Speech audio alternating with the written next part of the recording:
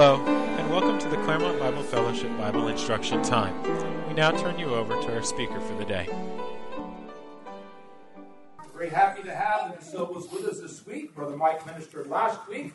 Brother Michael will be up this week, and we're looking forward to what the Lord has laid on his heart. Michael, when you are done, if you won't mind closing the time in a word of prayer, then we're actually allowed to get up and talk to one another. But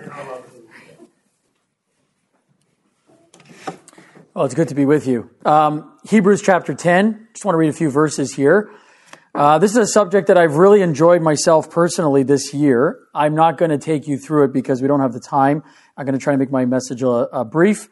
And knowing that today is Christmas, I've decided to take these thoughts and ideas and tie them more into the Christmas spirit, to the birth and the death, and even the mission that the Lord Jesus left for us.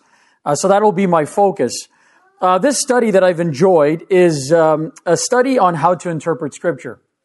How do we apply Scripture? I'm sure you've heard the old adage, God said it, I believe it, that settles it. Well, that is good, but it's a simplified form. Many people will read the Bible and will misunderstand it and live in an incorrect way for many years or the rest of their life. And it's important that if we are to apply Scripture, we should go to the source of Scripture itself, and that's the Lord Jesus. And when we study him, we see how he applied it. Oftentimes, I was raised with this, that we are to study the Bible and read it literally. The problem with that is that the Pharisees read it literally, and when Jesus arrived, they did not recognize him. Jesus interpreted Scripture a much different way. He interpreted Scripture by looking at its shadows and using those shadows to point to its reality. And once we understand that, I think that the Bible becomes a game changer in our understanding, how we study it, how we apply it in our own life. So this morning, what I'm going to do is I'm going to read one section of Scripture that kind of highlights this truth. If I was taking you through the deep part of the subject, I would take you to the words of the Lord Jesus and show you over and over again in the Gospels of how he does this and how he proves that this is the way to apply Scripture. But I'm going to use the Hebrew writer's words because he does the same thing in a more simplified format. And this morning, my focus will be, so even if the children that are here, on the birth of the Lord Jesus, the death of the Lord Jesus, and the mission the Lord Jesus left behind. And for each of these, we have a shadow pointing to a reality. Hebrews chapter 10 and verse 1. This is the ESV. It says, "For since the law was but a shadow of the good things to come instead of the true form of these realities, it could never, by the same sacrifices that are continually offered every year, make perfect those who draw near. Otherwise, would they not have ceased to be offered, since the worshippers, having once been cleansed, would no longer have any consciousness of sins. But in these sacrifices, there is a reminder of sins every year, for it is impossible for the blood of bulls and goats to take away sins. Consequently, when Christ came into the world, he said, 'Sacrifices and offerings you have not desired, but a body you have prepared for me. In burnt offerings and in sin offerings you have taken no pleasure. Then I said, Behold, I have come to do your will, O God, as it is written of me in the scroll of the book.'" And the rest of the chapter highlights more of this truth, but we'll end there. Now, I think it was mentioned last week, it may or may not have been mentioned, my sister and my brother-in-law were to be here this morning, Catherine and Seth. But something happened to them yesterday. They went to Newark Airport to fly down here, and when they arrived, they found out that their plane had been canceled. And the reason why it had been canceled was due to weather, except all the other flights coming into Orlando were just fine out of the airport. It was only theirs. So they found themselves in a position where they didn't know what to do. They were told they could go on standby. Problem was they got excited until they found out they were 44 and 45 on the standby list. So that became a problem. And so my brother-in-law, Seth, decided that, what we should do is we should drive. And so he worked out to drive. The problem was they already checked all their bags. So ironically, their bags flew overnight, but they drove. And we haven't seen them. They arrived at 3:30 this morning. And though they had great aspirations to be here, we didn't see them this morning. And so we left. But I'm certain when I see them later today and we have our Christmas dinner, I'm certain if I ask them on their journey here, did they see any signposts pointing them to Florida? And I'm sure the answer would be yes.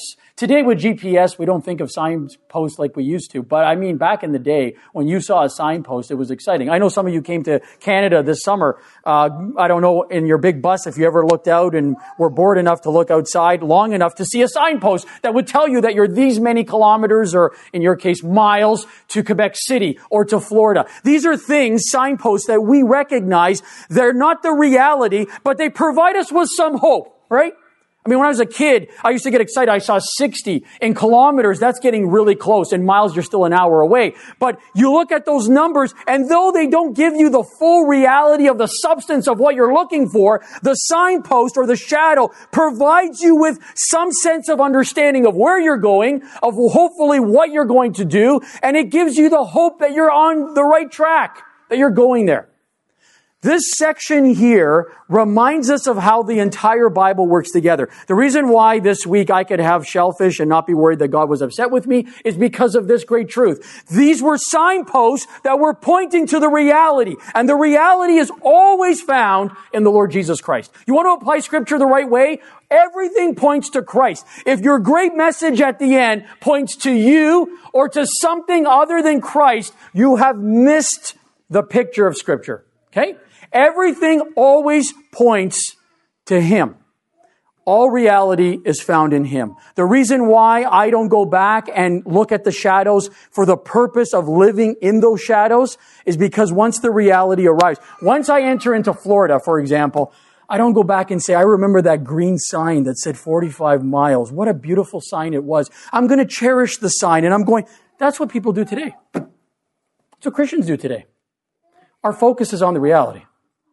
And the reality is found in Him. Now, I want to take this concept, which the Lord Jesus made abundantly clear. It's the way to understand Scripture. And I want to apply it even in His life, His birth, His death, and His mission. Because even in these great realities, there was actually a signpost or a shadow that was pointing even to something greater. We're going to begin with His birth. You know, the world, it's funny that even the world will recognize His birth. Less so His death, right? That's the one we get a little bit uncomfortable with. But His birth. Because there is some beauty. Yes, there's the simple side of it, that He was born in a lowly place and all that kind of stuff. But I think the world actually looks highly at that. I'll tell you why. Because most of us can relate. We can relate to the beauty of this scene and people coming to visit and worship Him. But when you look at the Savior's birth, here's the interesting thing. Jesus' birth pointed immediately to the reality of His death. I'm going to show you the reasons why. Number one, the shepherds. There's a lot of things we could say about the shepherds, you know, lowly place and unlikely people to be told of the birth of the King, and you focus on all those things. But let's just get down to the reality of it. These shepherds from Bethlehem Ephrata were responsible for one important thing in the nation. They were responsible for raising the lambs that would be slaughtered in Jerusalem. That was their job.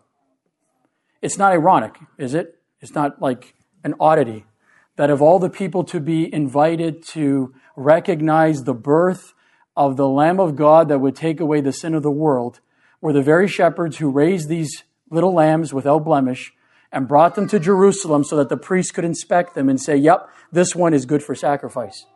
You see, the shepherds were there because their occupation was to prepare the lambs for slaughter. Okay? Birth, recognizing the full reality of His death.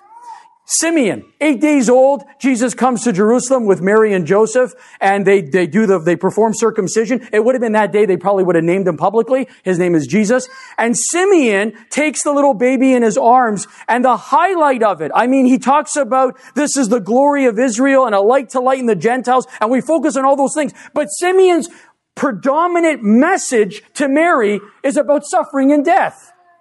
She's going to feel it. It's going to be like a sword going right through her heart, that her son is going to die in a very, very awful way. Right in his birth, this shadow is pointing forward to the reality of his death. The last one, the Magi. Magi come from the East. You know, this last year, being Canadian, I mean, the whole world would have recognized it, but being Canadian, the death of the Queen was a huge deal. I mean, even our currency is going to, I think at some point change. There's going to be a king on it. Right? Everything, you know, for us, it's a big deal. But when a monarch is born, there's usually a lot of highlight given. But when a monarch dies, it's far more significant. I don't know if you watched or saw any part of the Queen's funeral, but like people were invited to come from all over the world. President of the United States, I believe, was there, but not a big entourage. Same with Canada, not a huge entourage, right? Because there are a lot of important people. It's interesting that when a dignitary is born, or when a royal family is born, there's a celebration, but it's not to the same extent as a death. When somebody dies of great importance, they come from all over the world to pay their homage and respect for that person. The Magi coming from the East, I think, is great significance because they were signifying, I think, even by the gifts that were given, gold, frankincense, and myrrh, these are the gifts given for a funeral, for a burial, that ultimately Jesus' birth, the very instruction that we have surrounding the birth, yes, it is a life that came into the world, but his purpose for coming into the world was so that he might die. It's an immediate reference, everything tied to it. And how does the little story end? How does the Word of God put a bow on the birth of Jesus? Herod tries to kill him and kills all these little children in the process. Do you see how the birth is directing us forward to his death? Okay, so that's the first part. Second, Jesus' death points us forward to life. Ooh, that was an opposite, right? We had a life that results in pointing us to death, and now we have a death that's pointing us to life. This is the shadows. Even in Jesus' life, he's showing us shadows pointing to an ultimate reality. Now, let's look at some of the examples. Number one, every time Jesus speaks about, I didn't look at every example, but I'm pretty sure, if not almost, like the disciples will get excited about something and they'll talk about something, then Jesus will bring them down. He'll tether them to reality and he'll say, I have to die. He'll usually say, I'll be betrayed, I'll die, and then I'll rise again. You notice that he always talks about all three. It's not just his death. Some people can get focused right to the death and then they don't look past it. You know, when I came to Christ, I recognized the importance of Jesus' death for the first time in a new way that I never saw before. But I could look past it because now I could have life, and he has life, so I have life, right? Sometimes we get stuck at an important point in human history, but we don't realize it's also a shadow to a greater reality. And we as Christians have been called to live out that greater reality. So the Lord Jesus, he'll reference that. He's in the temple the last time, and he looks at the temple and he says, destroy this temple, referring to himself, and in 3 days I will raise it again. Again, he is signifying that his death has an ultimate goal. The ultimate goal is resurrection. And he's calling us to be a part of it as well. And to his enemies, when he was on trial, I don't know if you've ever studied this, but it's a very fascinating. The Lord Jesus is silent in his trial most of the time, but there is a point where the high priest implores him to tell him if he is the Son of God, and he says, I am. He uses the name of God. And then he says, and from now on, you will see the Son of Man riding in power and glory. And then the high priest does what he's not allowed to do. He rips his clothes and he freaks out, right? Now, let me just take you back to an old Jewish illusion, an old reality. When I was a kid, I thought, like, yeah, Son of God, Son of Man, which title is more precious to the character of Christ and who he is? And in my mind, Son of God, Son of God, Son of God. But to the Jewish people, Son of Man is the most cherished a title that could ever be given. Even Adam was called the Son of God. But to be called the Son of Man, takes you back to Daniel's prophecy of one like a son of man that, by the way, in Daniel's prophecy, it says the Son of Man, he approached the Ancient of Days. Now, if I was just speaking to us as a crowd here, if I was going to appear to the Ancient of Days, do you think I would go down to see him? I don't mean this to be like it's a physical, spatial thing, but even Lucifer in Isaiah, he wanted to be like the Most High. No one is crazy enough to think you could be higher to come down, right? So the image that Daniel gave of one like a Son of Man that would enter into the Ancient of Days, it must be somebody who's going up. That looks like the ascension to me. And when he appears before the Ancient of Days gives him all power and might and authority and a kingdom that will never ever end. To me, that's all the ascension. And here the Lord Jesus is bound in front of people who hate him, who should know better, should know who he is, his own family by flesh, and they look at him and they want to cast him out. And he says, from now on, when you see me again, you'll see me as the Son of Man, riding in glory. What is he trying to tell them? He's trying to tell them that next time you see me, you'll see me for who I really am. King of kings and Lord of lords. And this is why the man in the white apparel looks at them and says, when Jesus ascends, he says, and the way you see him go up is the way you see him come back. And the reason why the New Testament often talks about Jesus' return as the Son of Man riding on the clouds of heaven is because the one that Daniel prophesied would enter the Ancient of Days is the same one who's going to return in the same glory, honor, and power. And on Christmas Day, I don't think there's a better day to remember that Jesus Christ is coming back again, right? His death directly points us to the life that will never end. Now I want to tie this in and finish it off by talking about Jesus' body, talking about you and I, the mission, those of us who are believers in the Lord Jesus Christ. The question was asked, why are we still here? Yeah, I love that question because people get all, first of all, Jesus will come whenever he wants to come, so it's not up to us, right? So we're so self-centered sometimes. We want everything to be us. And I've heard Christians in every century, it is good to live in the expecting promise that Jesus could come right now. We should live in that. We're told to live in that. But every generation seems to have Christians who think they will because for some reason it's them and they're different than everybody else, right? If he doesn't want to come for another 1,000 years and make it 3,000, perfect 3,000, that's up to him. But I do believe that in less than a second, he can return. I believe both are true, and I'm to live in the tension of those two. So, we as the body of Christ, why are we here on earth? We are here on earth so that we can show the world what it looks like when God's kingdom comes in all its power and glory. Or shouldn't we? For some reason, it seems as though one of the soft spots of Western Christianity today is that we're escapists. We just want to run from all trouble and run from all problems. And he promised us there would be trouble, and he promised us we would carry a cross, but we don't seem to want to do any of those things anymore. Right? But we were called to do those things. And we, the church, are left here on earth today to show the world what it's like when Jesus reigns over us. At least that's what we were called to do. Now I understand, and Paul makes it very clear in his writings, that there is a war not only in the world, because it's the clash of two kingdoms. Isn't there a game, Clash of Titans or something? I don't know. There's some game of Clash of Empires or whatever. When you have conflict, it's because there are two different groups trying to get the same material, right? That's how war works.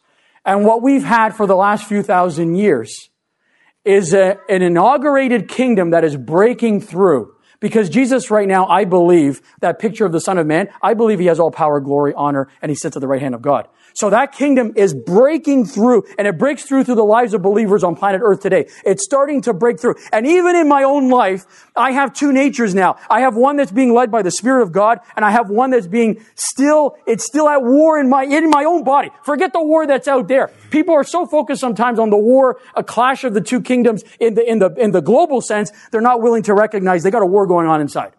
And it is a war with God's Spirit working in my life and my sinful nature that still wants to be fed. Right? And both of them are at work together. So, Christians today, body of Christ, the mission, why we were left here on earth, we were left here on earth so that we could point the world to a new world order, and the Bible calls that the kingdom of God. I know world order sounds scary, but in this one case, it's a good one. It's the kingdom of God, and it's breaking through. So the first thing, we are a new creation, and we are a new community of people. None of you are from my cultural background, I don't think. Well, maybe Frankie has some connection. Yeah, I mean, some connection there. But from a genetic standpoint, we have been brought together because of Christ. So we come from all the nations. That's not what makes us, that's not what brings us together. What brings us together is the death of the Lord Jesus Christ, his burial, his resurrection, new life, new family, and we were called to do that. There are many who have experienced bad things in church community. The reason why they experience bad things is because of the old nature that wars even in a church community. It wars with all of us. But we were called for something bigger, something different. We were called to be new creatures in Christ and to be a new community that's different than out there. You know, the problem with the way churches can function at times is that we become just like the world. And if that's what you want to do, then you're going to fail at the mission. You see, there are a lot of clubs out there. There's sports clubs. There's bocce clubs. Well, bocce, you don't even know bocce. I always use bocce as an example. It's an Italian game. It's a long story. My grandfather, I won't go there, but there's different clubs out there, right?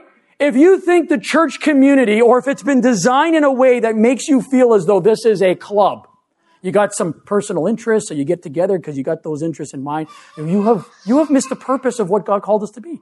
He called us to be a family that cares for each other, a family that goes out to do good works, that represents who Jesus is, and as a result of it are his hands and his feet in the world today. That's what we have been called to do. So to be a new community. We have been called to have new freedoms and new motivations. Freedoms from sin. You can say no to that.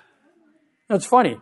Someone who works with us, he's a major diabetic, but if you bring in front of him a donut, he will always eat it. And he will tell you that anyone who gives him one is trying to kill him, but he won't stop. He'll keep eating them. You see, we as believers have been called to stay away from sin, and yet some people just I just want as much as possible. And the more you eat, what happens after? You feel sick. You don't feel good. The Bible teaches us when we are fed by the Spirit of God, though at times it's like, I shouldn't take that. Ultimately, it's for our good and we feel so much better after. This is what we were called to do. And lastly, I'll say about this is that we were called to live a life. And this is something I think has been missed in Western Christianity for a while. A life that recognizes that in a soon coming day, Jesus is going to make it all right. And he's going to establish a new heaven and a new earth. The final reality for us as believers is not little spirits somewhere up in the sky. And we often talk like this, and we often sing like this, that we're all going to be in heaven forever. Actually, you're not. Big newsflash surprise. You're going to be in a new heaven and a new earth. And God didn't come to redeem my soul. I hear that all the time too. Your soul, your soul, your soul. He came to redeem my body, soul, and spirit, because I am going to live as a human being forever and ever. That old teaching was the teaching of the Greeks and the Romans, and somehow it has infiltrated Christianity that I'm going to be a little spirit up in the sky somewhere. No, I am not. There's going to be a new heaven and a new earth reality. And the truth is this, the word new in the Greek that is used every single time is not brand new, like a brand new car. It's a restoration. You ever see those old cars that get restored? And they look really cool. They look better than the new cars, right? That's the project of you and I. We're going to be made new. It's not a new Michael De Silva is going to live in the future separate from me. The old nature is going to be gone, but something from this has been redeemed, and it will be part of the new. And I will be body, soul, and spirit forever. You know why I know that? Because on the third day, Jesus rose again. And yes, my body, it needs a lot of remaking. I got it. The beauty of the Lord Jesus is that he didn't do any sin. And so even the marks of Calvary, I believe, will be there forever. It wasn't just that reality of those few moments. Some think that eventually it'll be all gone, but I think it'll be there forever because there was no need to change his body. He was perfect. But he will bear the marks forever. The marks that men did to the Son of God because of their hatred towards him. So this is the great reality that we live in. Why are we placed on earth today? We are placed on earth like a signpost. Yeah, I got a lot of problems. I'm not perfect in any way. And if anyone in the world looks at me long enough, they're going to see parts of me that are definitely not of Christ. But I am to be that signpost. I'm like the guy who stands at, the 30-mile marker before Florida. Right here, right? Follow Jesus. Come this way. I'm not perfect. I'm not its reality. I'm going to be its reality as well. But I'm not its reality yet. But I have been redeemed. And I just want to point you there. That is our call. Our call is that we too are a shadow of the ultimate reality that is coming when Jesus Christ returns. I'm going to close just with a little story. Dr. James Carse was a professor at NYU. He actually passed away in the first few months of the pandemic in 2020. He's famous for writing a book on, maybe several books, but one book called The Infinite Game. And what he did was a comparison between what he called, this is more from a business world or even a mindset of humanity, not a Christian mindset, but one that I want to apply here. A comparison between the finite world, or the finite game, he called it, and the infinite game. Okay? Let me just explain it. For North Americans, The finite game is something we know very well. Okay? Finite game is a game of winners and losers. Now, being in the United States, I can tell you guys love winners and you laugh at losers. Okay? Most of the structure of countries and structures of our society are built on a finite game of winners and losers. Right now you have college bowls, I think, right? I'm not a real big football guy. We just finished the World Cup soccer. Our team was Portugal, made a top 8. Boom, we lost. It's over. But it's a tournament of winners and losers. Even politics today, sadly, has a little bit, or not a little bit, a lot of, we won, you lost. We're going to get you 2 years from now. We're going to get you 4 years from now, right? It's a winner-loser mentality. And it is easy for us to take that cultural mindset, that worldview, and rope it into the Christian life. But we were not called to do that.